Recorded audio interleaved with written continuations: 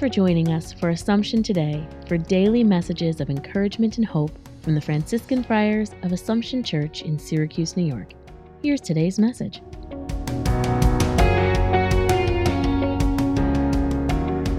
January the 15th. In the first reading today, the prophet Isaiah reminds the Jewish people that God called them to be his servant.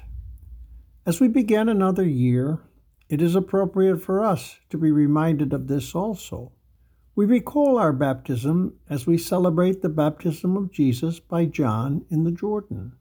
We remember the relationship that God extended to us, and we reflect on what it entails for each of us. It is freely and generously given by God. We freely, and for the most part through our parents, accepted it.